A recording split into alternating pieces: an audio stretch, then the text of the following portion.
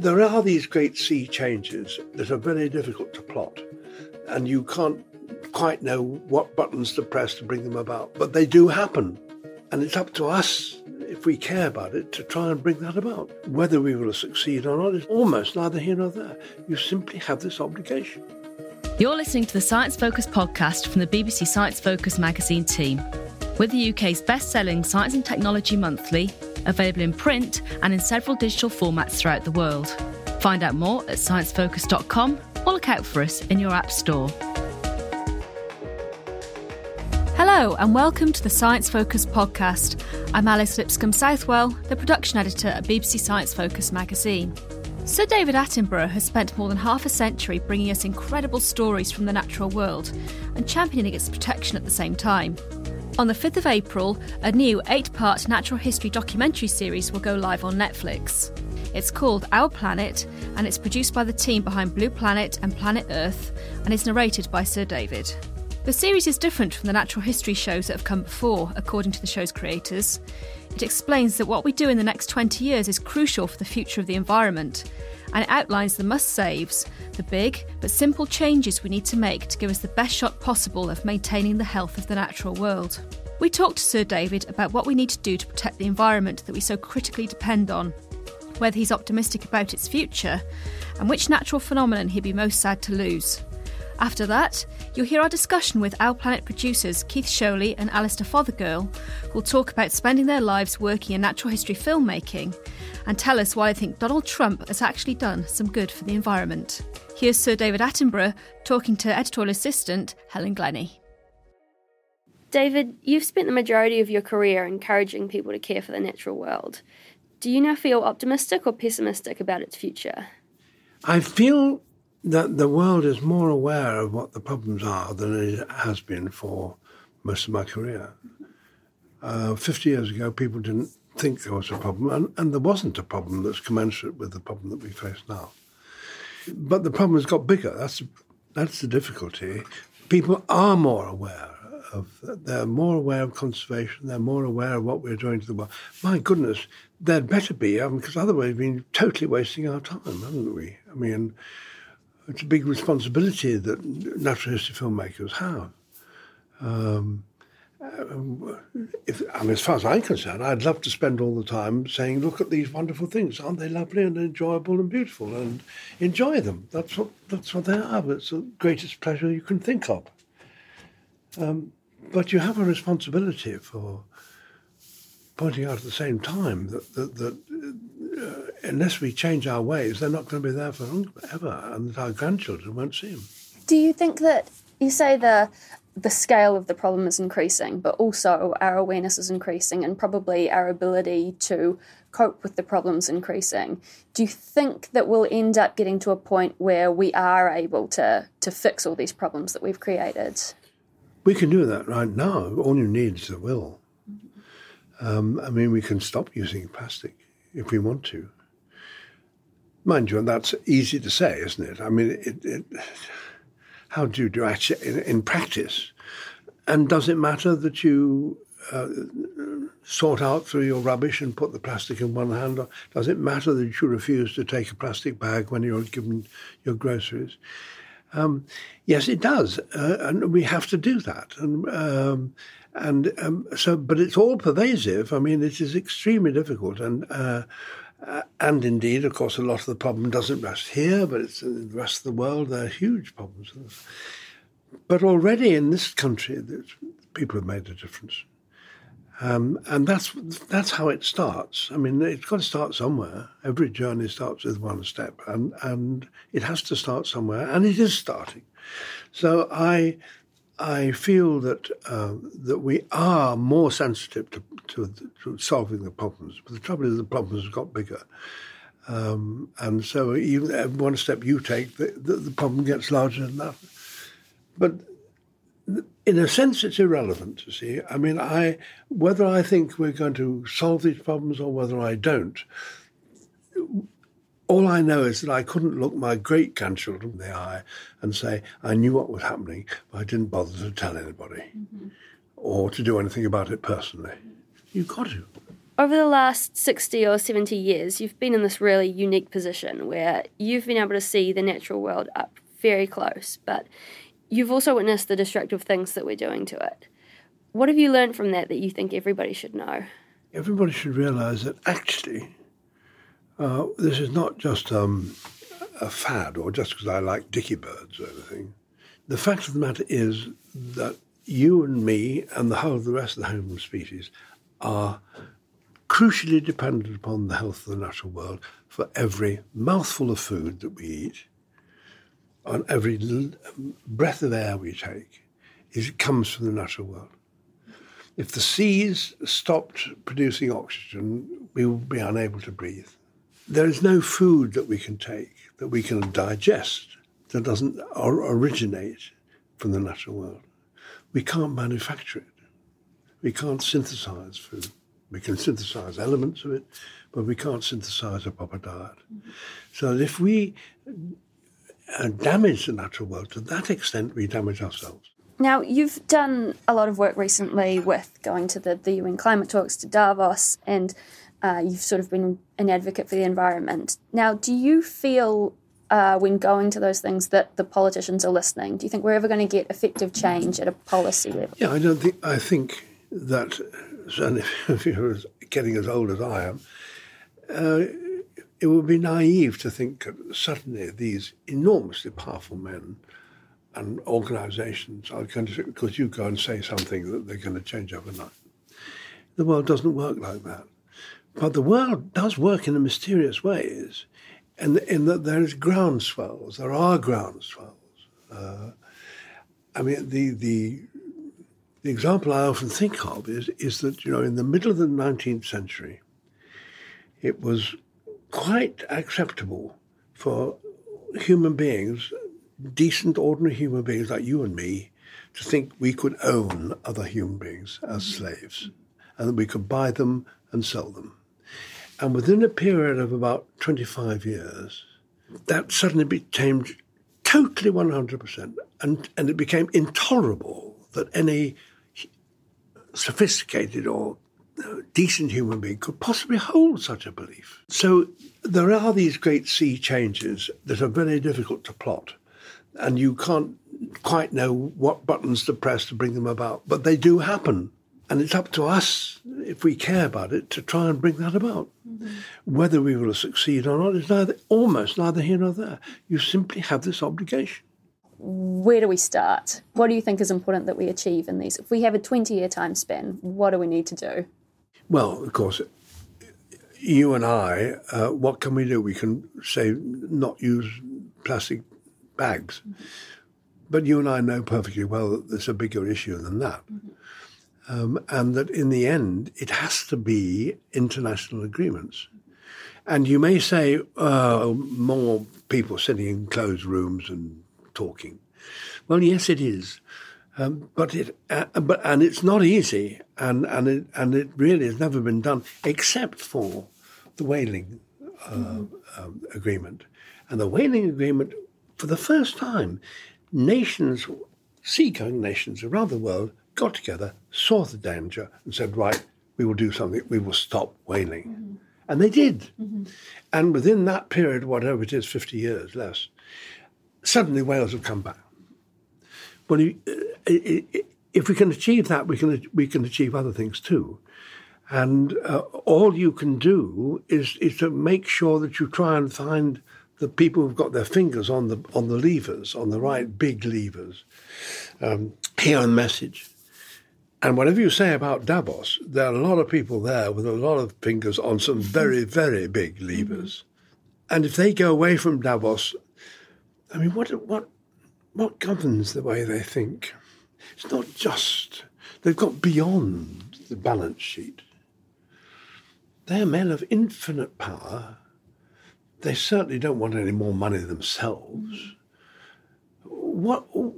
What makes them get up in the morning? What makes them want to make a decision or a tough decision? Their own conscience, I suppose. Mm-hmm. So how do you get to that? Well, you go to that by going and saying, look, this is the situation. This is how it is. These are the problems. And if you've got the opportunity to do that, you'd better bloody well do it, you know.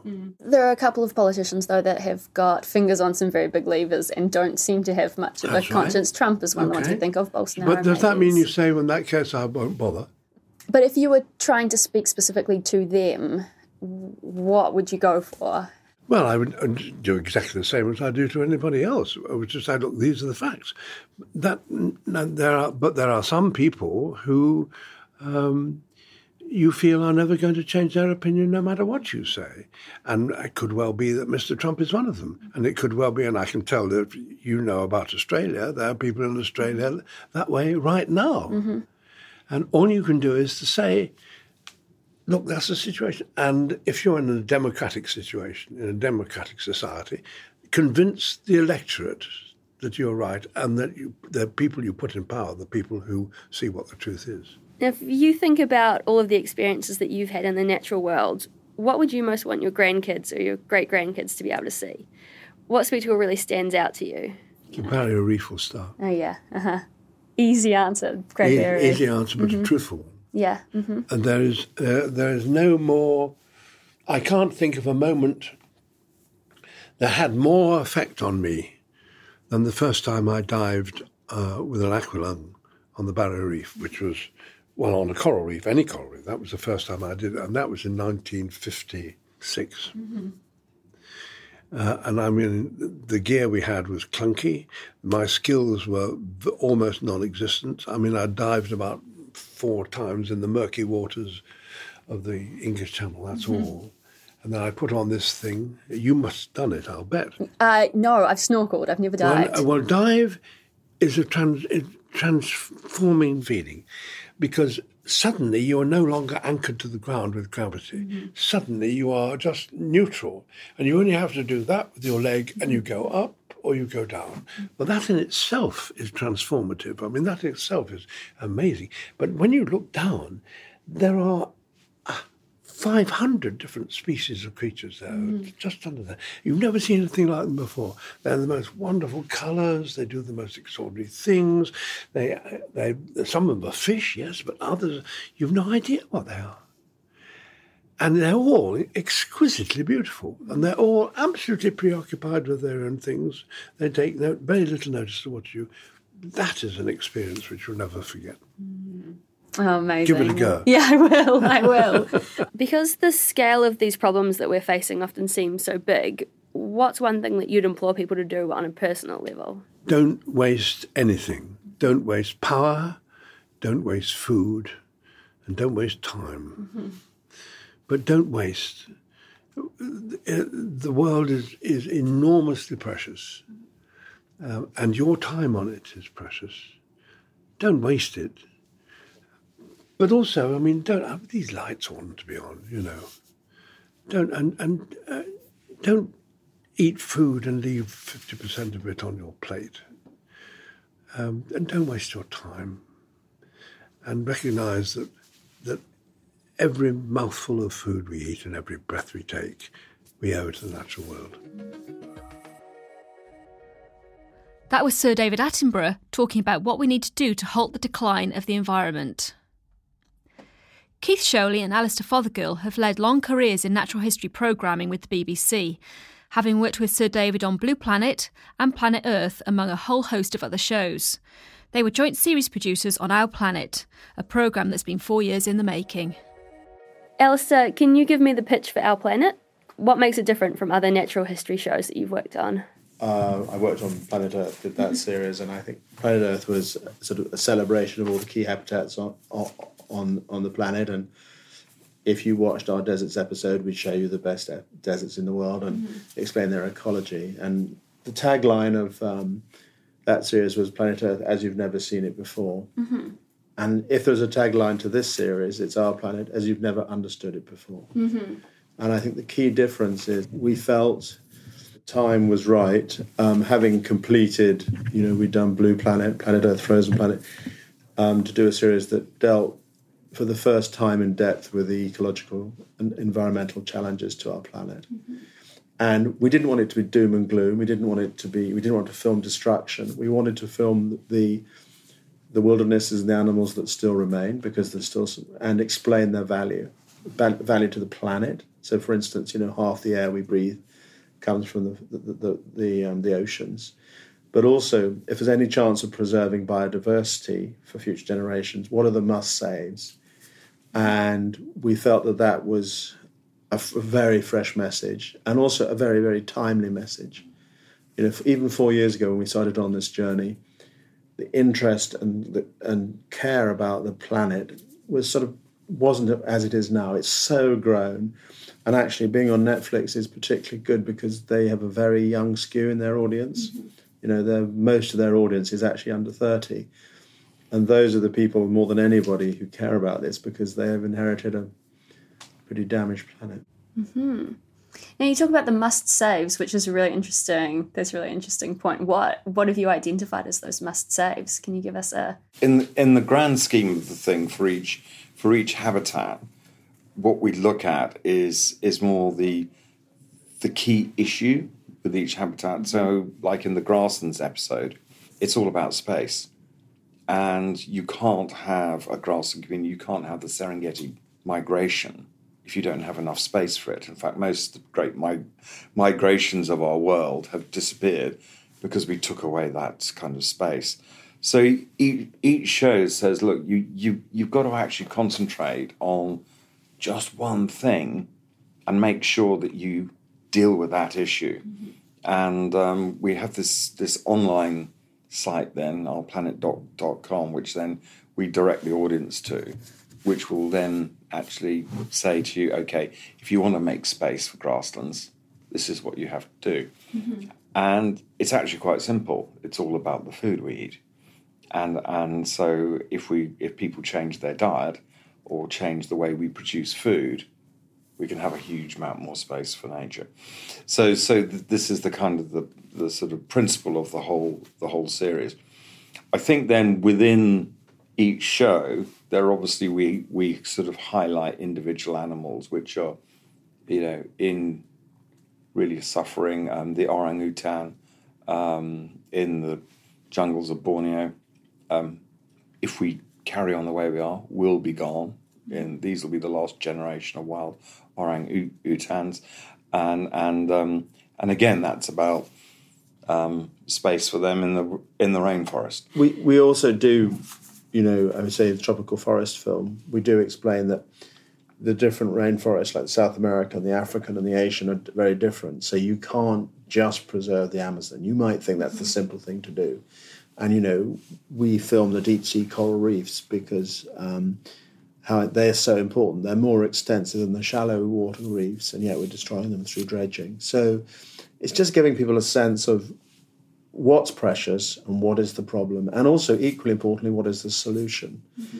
It's not always an obvious solution, but so we try and give people a positive message as well. And as Keith mentions, on ourplanet.com, the surrounding online activity, there will be some things that people can do individually to make a difference.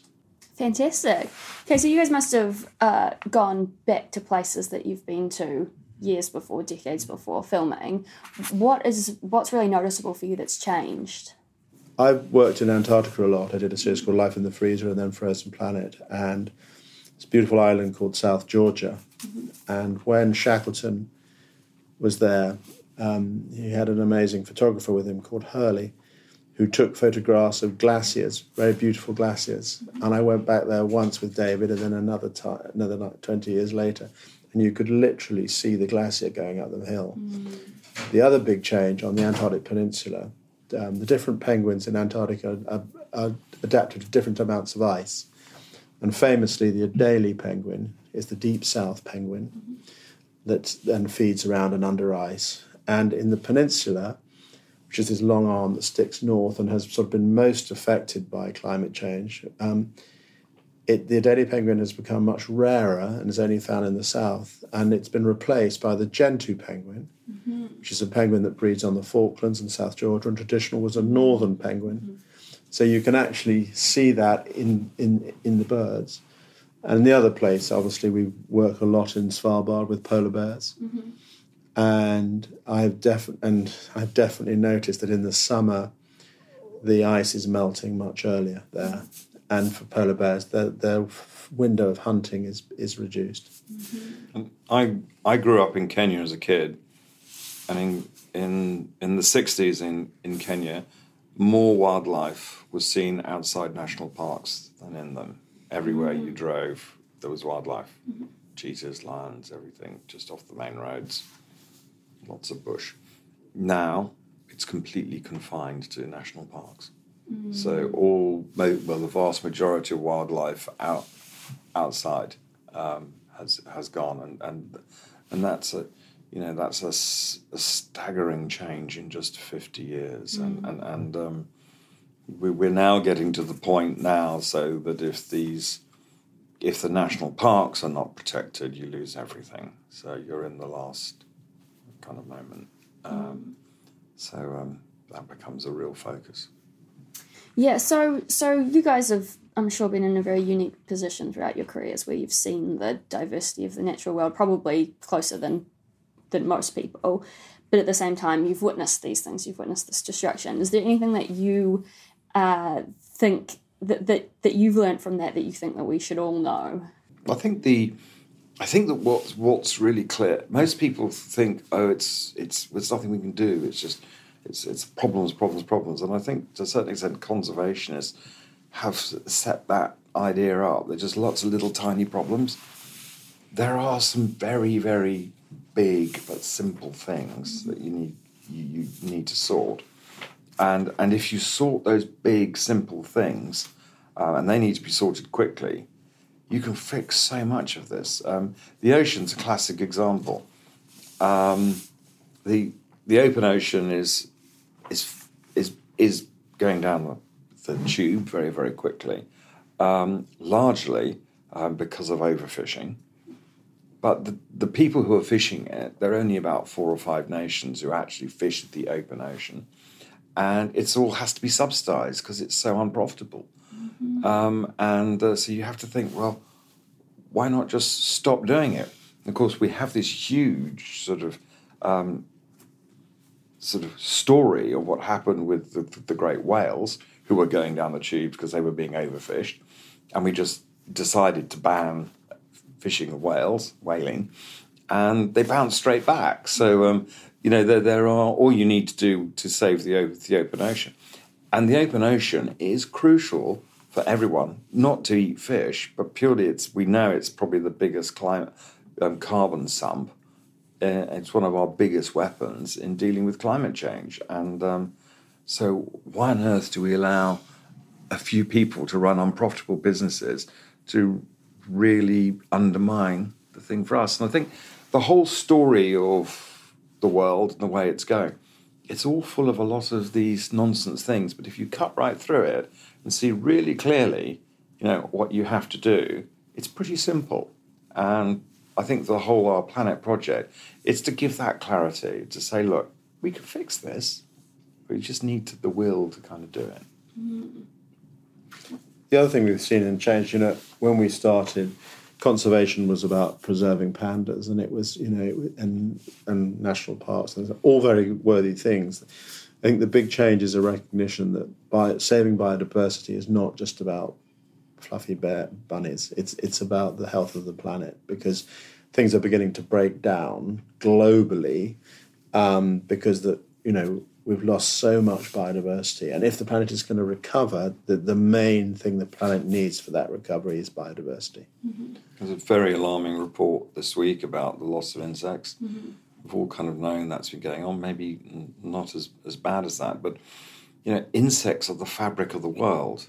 Obviously they pollinate, but you can't have soil without insects. It doesn't work because they cycle everything around it, and if you lose that whole layer, it doesn't work for anyone, and so we hope we'll get this message through that nature is no longer just nice to have; it's essential.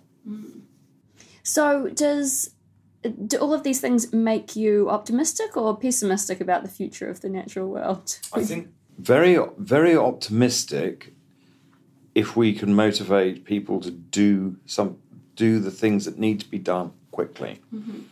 What we haven't got a lot of is time. Time has gone.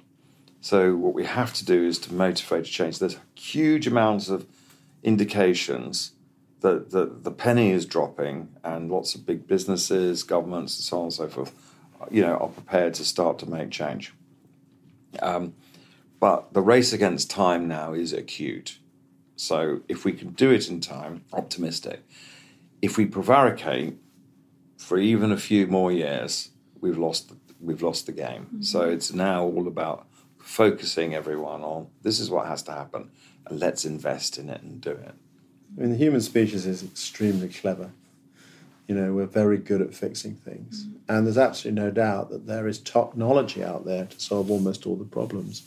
We know that human population is probably going to plateau in the 50s, 2050. As we get richer, we have less children. And so I agree with Keith that optimistically it's within grasp.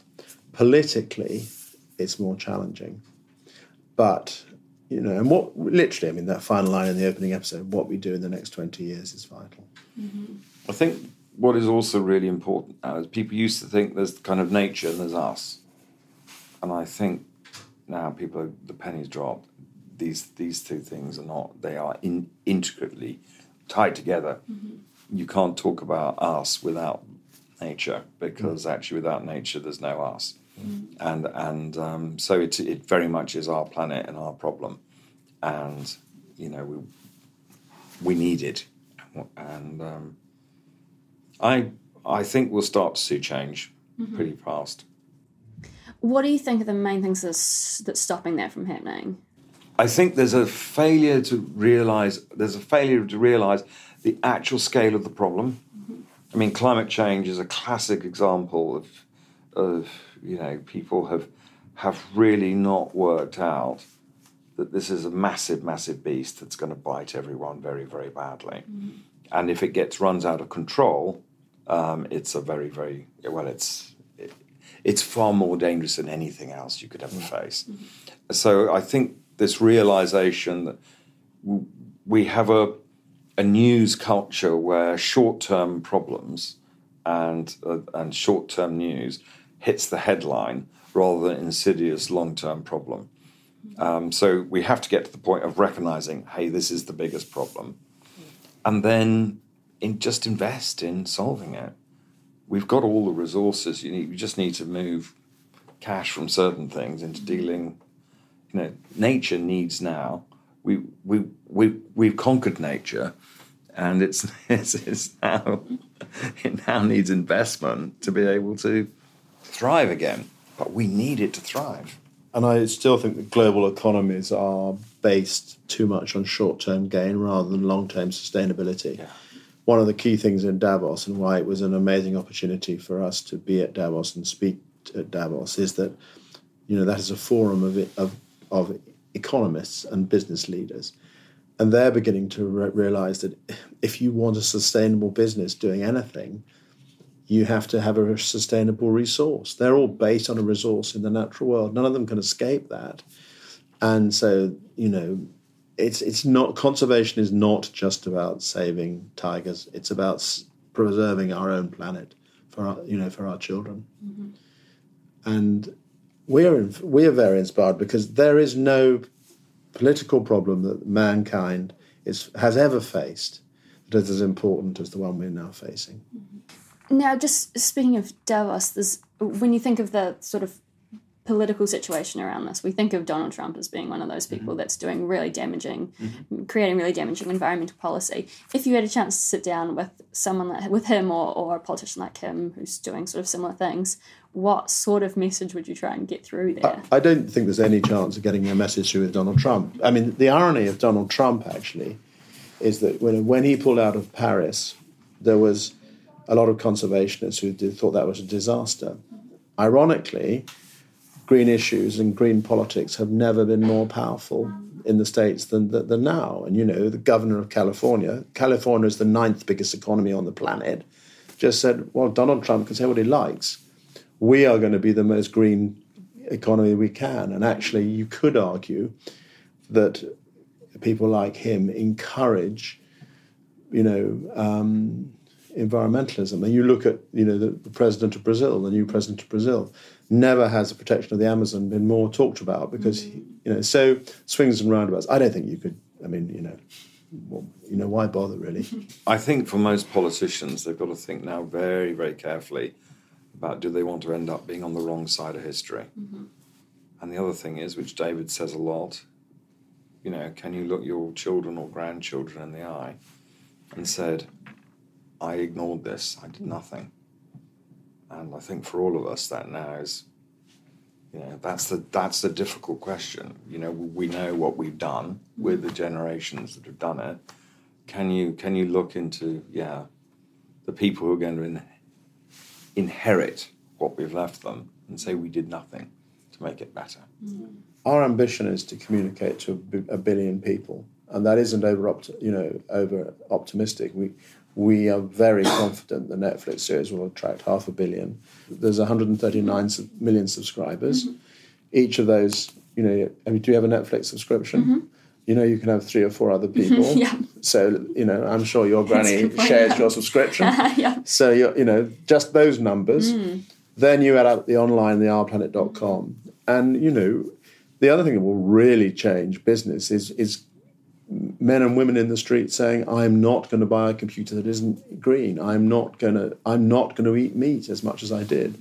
We have an immense power, and politicians will jump when, you just have to take the example of the plastics, the Blue Planet 2. Within a month, government was changing government policy and stuff. And so we have a voice. Together, I think we can really put pressure on politicians. Out of all of your experiences that you guys have had filming in the natural world, is there one thing that stands out as the sort of natural phenomenon or natural spectacle that you'd most want your great-grandchildren to be able to see? For me, often it's related to particular animals. Mm-hmm. And I spent a lot of time working with chimpanzees. Mm-hmm. And they're such amazing animals. I mean, you look into the eyes of a chimpanzee and that's an intelligent thinking being. You just know that. And the other one for me would be polar bears. So a lot of time with them. And, they are the poster childs for global warming. And it would, there's a really good chance that polar bears will go basically extinct in 40 years. There may be a few relic populations, and to think that the largest land carnivore on our planet would go extinct, and animals such grace would be heartbreaking. Mm-hmm. And for me, I guess done a lot of underwater films, mm-hmm. and a coral reef is, you dive on a really pristine coral reef. It is the most incredible thing. I don't know if you dive, but it's the most incredible thing you can ever witness. And the fact that coral reefs are going really, really fast, and people might not be able, future generations may not be able to experience coral reef, it's just an incredibly terrible thought, mm-hmm. because this is a whole kind of ecosystem that's taken hundreds of millions of years to come about, and is the most exquisite and beautiful, complex thing nature has ever created. And it can go in a couple of centuries. So that, that's the one thing I hope that we can show to them. And the big migrations of Africa, like the Serengeti, to be able to see where big animals roam, and lions jump on buffalo and cheetahs chase gazelles, to be able to see nature as it was there, to be exists, with nothing to do with us, is another thing that we just have to keep. That was Keith Sholey and Alistair Fothergill talking about their new show, Our Planet, which will go live on Netflix on April the 5th. Thanks for listening to the Science Focus podcast. In the latest issue of BBC Science Focus magazine, the first featuring our brand new redesign, we explore the hidden power of the brain. We also take a look at the oldest galaxies in the universe, examine why charismatic leaders can be successful despite a complete lack of competence, and introduce a new section called Reality Check. And as always, there's much, much more inside. Thank you for listening to the Science Focus podcast from the BBC Science Focus magazine team. We're the UK's best-selling science and technology monthly, available in print and in several digital formats throughout the world. Find out more at sciencefocus.com or look out for us in your app store.